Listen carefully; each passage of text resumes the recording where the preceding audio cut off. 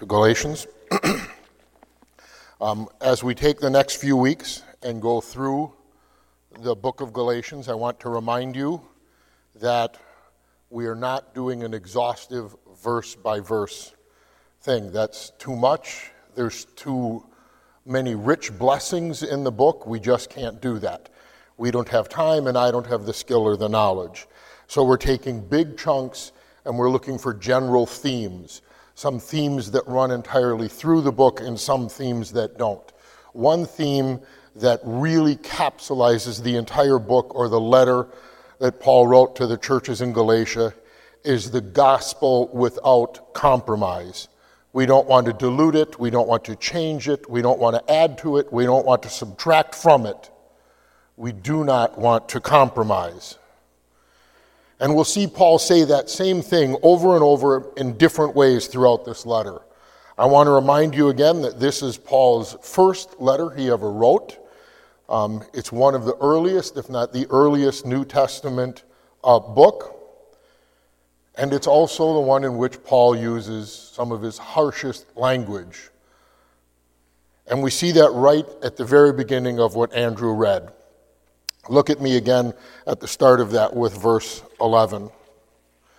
But when Cephas came to Antioch, by the way, Cephas is Peter, in John 1:42, we see Jesus saying, "You are Simon, son of John. You shall be called Cephas," which means Peter. So Cephas, he's talking about Peter when he says that. But when Cephas came to Antioch, I opposed him to his face because he stood condemned. Harsh language, right out of the gate. This isn't just anybody. This isn't some run-of-the-mill Galatian. This is Peter, right? I mean, we've heard about Peter, the great apostle. Paul condemns him to his face. Why? What did Peter do that was so egregious? We can look at the Gospels and we see that he had denied Jesus. Was Peter denying Jesus again? Did Peter deny the resurrection? Was he saying, hey, stop following Jesus? Peter wasn't doing that, but Paul was so upset that he confronted Peter face to face in front of everyone. And the text tells us that Peter stood condemned. Verse 13 tells us that the rest of the Jews acted hypocritically along with him, so that even Barnabas was led astray by their hypocrisy. You can almost, when you read that, you can almost hear the anguish in Paul's voice. Barnabas, the traveling companion of Paul, went on the missionary journeys, saw God work, helped plant churches, and you even led Barnabas, my close companion, astray. You can hear the pain in Paul's voice as he says that, as they acted hypocritically. But what was this hypocrisy? He was eating with the Gentiles. He was having a fellowship meal. Some people actually think this may have been what they call a love feast back in the day, a communion table. They don't do communion the way we do. They had an entire meal. Can that be a bad thing, fellowshipping with other Christians? That can't be a bad thing. And Peter knew that God was saving the Gentiles the same way he saved the Jewish people. Peter was at Cornelius' house. If you remember in Acts 10, Peter goes to Cornelius' house, a Gentile. And Peter starts preaching the gospel in this Gentile's house. And as he is preaching, the Holy Spirit comes upon those that are hearing it. And they receive the Holy Spirit, and they start prophesying and speaking. Now get this. Peter is in Cornelius' house preaching the gospel. He didn't have an altar call. He didn't do the every eye closed, every head bowed. He was in the middle of preaching. And the Holy Spirit anointed and baptized Cornelius' family and those who'd heard. So much so they were prophesying, speaking in tongues, and miracles were happening. Peter saw this. So he knew it isn't wrong that God is saving the Gentiles. He knew that Gentiles could be Christians. So where is his hypocrisy? Verse 12 says, before certain men came from James. Now I said we're looking at big chunks. I'm not trying to avoid hard and difficult passages. We're just looking at big chunks. But this is a difficult passage, and we're going to address it a little bit. What does it mean certain men came from James? I know that I want to say that means they came, but James didn't necessarily send them. But that's not what the text says. So I don't know exactly what that means. But James was the leader of the Jerusalem council. He was the brother of Jesus. And at that Jerusalem council, Peter was there, the other apostles were there, the church was gathered, the leadership of the church was gathered.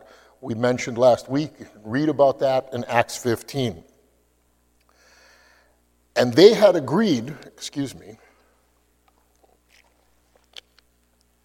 they had agreed after hearing the report that Paul had given along with Barnabas and Titus, the miracles that God had been doing, the churches that they had been planting, the people that God had been saving, they had agreed that they should not add anything to the gospel that Paul had been preaching. That was clear. The end of 15 tells us they gave Paul a letter to share with these other churches, saying, we're not adding anything to that. So this is a problematic passage, I'll admit that to you. Certain men came from James, these Judaizers, not those dirty rats again. And when they came here, Peter drew back and stopped eating and separated himself. Was Peter being bigoted, prejudiced? Was he being a racist? Maybe, but that's not what Paul confronts him. Paul doesn't say, hey, you're judging the outside of people, God judges the hearts. Paul's not saying, look, you can't do this. Everyone is made in the image of God. He doesn't say that. Paul confronts him because verse 14 says his conduct was not in step with the truth of the gospel. In an instant, Peter feared man. In an instant, Peter feared these Judaizers, feared those from the circumcision party. That's what it tells us at verse 12. And as such, Peter shrunk back. And he started to think the gospel wasn't enough, and he started to add a little bit of law. Peter wasn't concerned so much that he was caught eating with other Christians and eating with Gentiles. He was concerned that he was caught eating with uncircumcised Christians, something that he and the rest of the Jerusalem council had already agreed that's not required by the gospel. But Peter, for the fear of man, was letting these Judaizers influence him. He was starting to add a little bit to the gospel. When you add something, you change it. If you change it, it's something different. It's not the same gospel anymore. But what was Peter really adding? He was trying to add a little bit of the law of God. Can we all agree that the law of God is a good thing? Did God create a law that was bad? Did God create a law that was evil? You don't have to answer. The answer clearly is no. And I will give you evidence of that from Psalm 19. Listen to this. The law of the Lord is perfect, reviving the soul. The testimony of the Lord is sure, making wise the simple. The precepts of the Lord are right, rejoicing the heart. The commandment of the Lord is pure, enlightening the eyes. The fear of the Lord is clean, enduring forever. The rules of the Lord are true and righteous altogether. The law of God is good. The law of God is righteous. It is holy. It is perfect. But what does that mean for us? Can you keep the law of God? I know I can't keep the law of God. I know God doesn't grade on a curve either. So it's not that I came close. Verse 21, the very end of chapter 2 says, it's pretty clear, righteousness can't be gained from obeying the law. And if it can, then Jesus died for no purpose. His death was purposeless, meaningless. He died for nothing. His death was a waste if righteousness could be gained through the law. Well, if the law can't produce righteousness, then maybe the law isn't as good as we think it is. Maybe it really is useless? No. Turn with me, if you would please, to Romans chapter 7. Romans chapter 7, starting in verse 7. Excuse me again.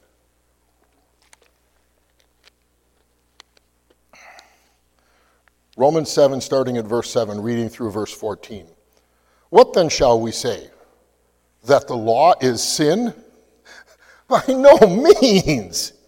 Yet if it had not been for the law, I would not have known sin. For I would not have known what it is to covet if the law had not said, you shall not covet. But sin, seizing an opportunity through the commandment, produced in me all kinds of covetousness. Understand that. The law didn't produce the covetousness, the sin did. Continue reading. For apart from the law, sin lies dead. I was once alive apart from the law, but when the commandment came, sin came alive, and I died. The very commandment that promised life proved to be death to me. For sin, seizing an opportunity through the commandment, deceived me, and through it killed me. Sin is the thing that deceived Paul. Sin is the thing that deceives me. And the sin killed me. Continue. So the law is holy, and the commandment is holy, and righteous and good. Did that which is good then bring death to me? By no means. It was sin producing death in me through what is good, in order that sin might be shown to be sin, and through the commandment might become sinful beyond measure, for we know that the law is spiritual, but I am of the flesh, sold under sin. So the law of God is holy. It's not evil, it's not bad, it's not profane. It is holy and righteous and good. Again, what does that mean for me? What does that mean for you? Is that a good thing? No, because the sin that was hiding in us, the law awoke that. It awoke that latent evil in our hearts. While the law of God is perfect, it cannot save. While the law of God is perfect, it cannot save. What would happen if I had perfection and I held myself up next to it? I don't want to think about that. So instead I'm going to take you and I'm going to put perfection and I'm going to put you right next to it. Is that comforting? Does that make you feel good? Or does that fill you with fear? The law reveals how far we really are from God. The law of God is perfect, but it cannot save. Which is why Paul states in verse 16 of chapter 2, yet we know that a person is not justified by works of the law, but through faith in Jesus Christ. So we also have believed in Christ Jesus in order to be justified by faith in Christ, and not by works of the law. Because by works of the law, no one is justified. Paul certainly is not teaching us that the law can produce righteousness, that the law can justify anyone before God. What the law does is reveal our fallen, sinful, wicked selves. But the law demands perfection. It's a perfect, righteous law of God. Well, if the law demands perfection, and it woke the latent evil that's in me, I got in a problem. And if you happen to have latent evil in you, you've got a problem. Where is my perfection going to come from? Where is your perfection going to come from? You don't need to turn there unless you still have your finger or thumb at Romans 7. If we jump down just 10 verses in 24 and 25, wretched man that I am, who will deliver me from this body of death? Thanks be to God through Jesus Christ our Lord. Yes, the law of God is perfect, so I need a perfect Savior. The perfect Savior came and lived the perfect life and perfectly obeyed the law. The perfect Savior came, lived the perfect life, and perfectly obeyed the law. How is Christ Jesus perfect, you ask? 1 John 3:5. You know that he appeared in order to take away sins, and in him there is no sin. 1 Peter 1:19. But with the precious blood of Christ, like that of a lamb without blemish or spot. 2 Corinthians 5:21. For our sake he made him to be sin who knew no sin, so that in him we might become the righteousness of God. Hebrews 5:14. For we do not have a high priest who is unable to sympathize with our weaknesses, but one who in every respect has been tempted as we are, yet without sin. Without spot, without blemish, without sin. That is how Jesus is perfect. So, okay, I've got a perfect law, and now I've got a perfect Jesus. I'm still not perfect. I still have a problem. How does this help me? How does this help you? Look at the very end of chapter 2, starting at verse 19, reading through the end. Through the law I died to the law, so that I might live to God. I have been crucified with Christ. It is no longer I who live, but Christ who lives in me. And the life I now live in the flesh, I live by faith in the Son of God, who loved me and gave himself for me. I do not nullify the grace of God, for if righteousness were through the law, then Christ died for no purpose. I have been crucified with Christ. It is no longer I who live, but Christ who lives in me, is what Paul says. How can Paul say that he has been crucified, yet Paul still lives? Paul wasn't crucified. Christ was crucified. Paul is saying that he was in Christ at that crucifixion because of his faith. And if your faith and your trust and your hope are in Christ, then you also were in Christ on that cross. You were crucified with Christ. That's helpful. The law demands perfection, and the perfect Savior came and lived the perfect life and perfectly obeyed the law. Jesus perfectly obeyed the law that you and I could not. He died in your place on that cross. His crucifixion was supposed to be my crucifixion. His crucifixion was supposed to be your crucifixion. His death was supposed to be my death. His death was supposed to be your death.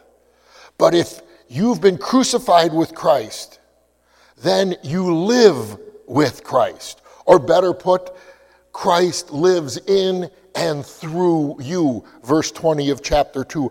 I have been crucified with Christ. I no longer live, but Christ lives in me. I told you this is Paul's first letter, and the letter with the harshest language. We see it once again, the beginning of chapter 3. O foolish Galatians, who has bewitched you? It was before your eyes that Jesus Christ was publicly portrayed crucified. Again, foolish Galatians, who has bewitched you? He's coming down hard on them. These are the first churches he planted. He thought they should have it together. Someone is coming along and bewitching them. And I don't mean putting a spell on them. He's using that allegorically. You're being led astray. What's going on? Basically, 3:1-6 says this. Galatians. Let me just, like they do in the detective shows. When the detective is, if you're old enough, you remember Columbo. Columbo's done, he's walking out. I'm the only one old enough to remember Columbo. He's walking out. Wait, one more thing. Just one more thing. So one more thing, Galatians. How were you saved? Was it by works of the law or was it by the Spirit? Wait, one more thing, Galatians. When you received the Holy Spirit, was that through works of the law or was it through faith? Oh, it was through faith. Yeah, I thought it was.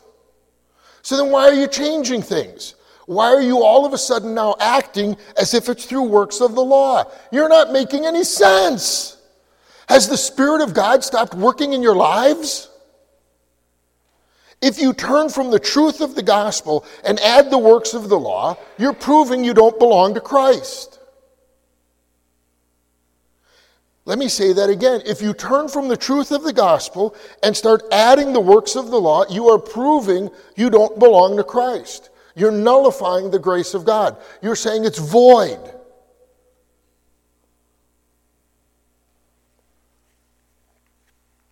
Chapter 3, verse 3 says, "Are you so foolish?" Again, such kind, loving words from an apostle. "Are you so foolish, having begun by the Spirit? Are you now being perfected by the flesh?" What about you? What about you, Grace Hill? Are you living by the flesh? Or are you being perfected by the Spirit? When the Spirit of God works, is that through faith? Or is it through the works of the law?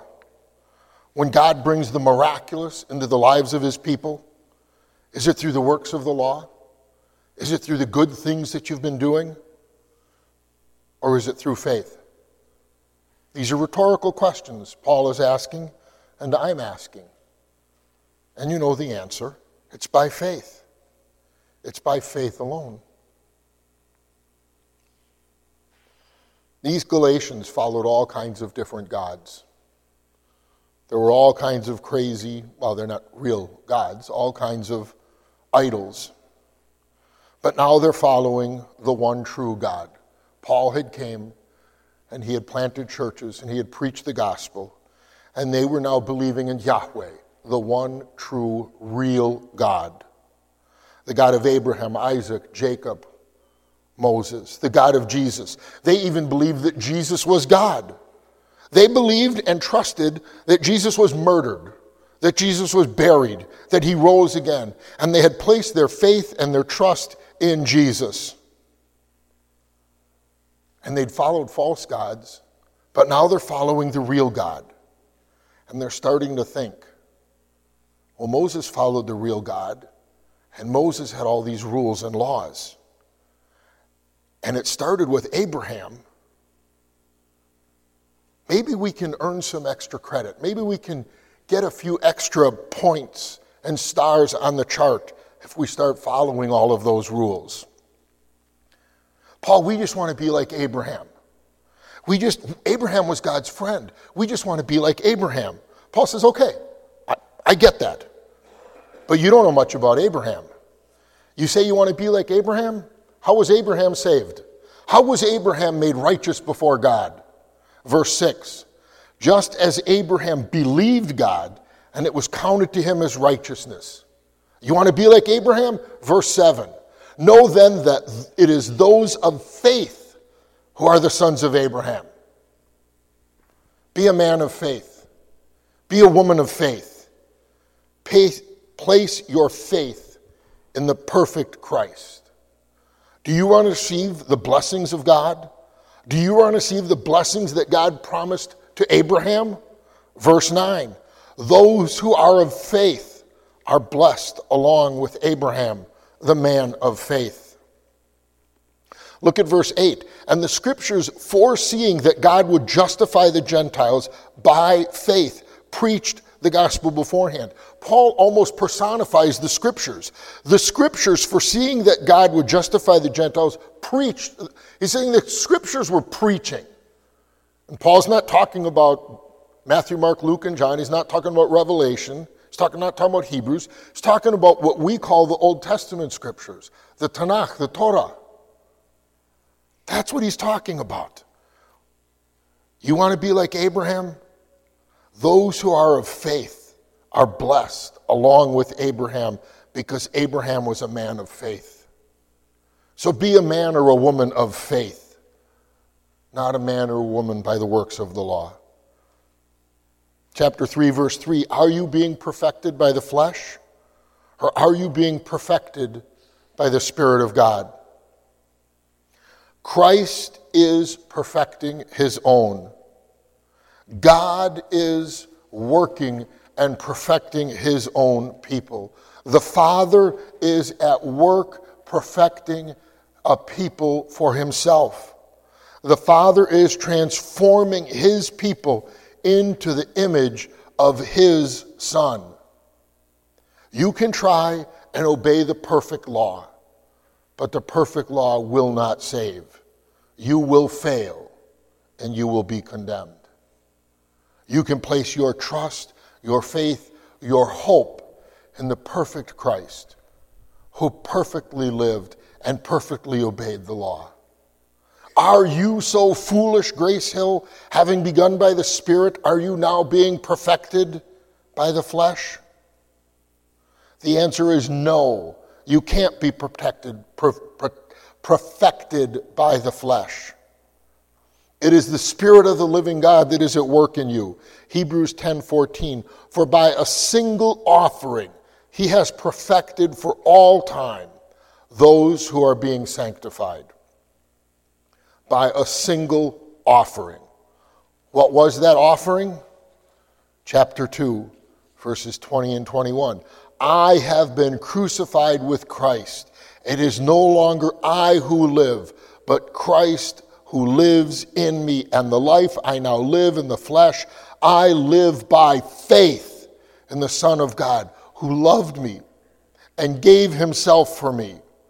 I will not nullify the grace of God, for if righteousness were through the law, then Christ died for no purpose. God gave his one and only Son as an offering for your sin, for my sin. Don't nullify that. Don't add to that. The Christ who died with a purpose to perfect his people. When you add your own righteousness to that, you nullify that. You make his death purposeless.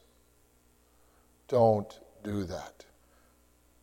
Let the perfect Savior, who followed the law perfectly, perfect your faith. Father, we thank you for the teachings of Paul. We thank you because when we read in your word how far we are, how sinful we are, how holy your law is, we are overcome. And then we remember that we have a perfect Savior who lived perfectly and perfectly took our curse. Oh, Jesus, we thank you. Father, we thank you for sending your Son. Father, continue to work in us. Continue to perfect us. We ask this in Christ's name. Amen. Please stand with us.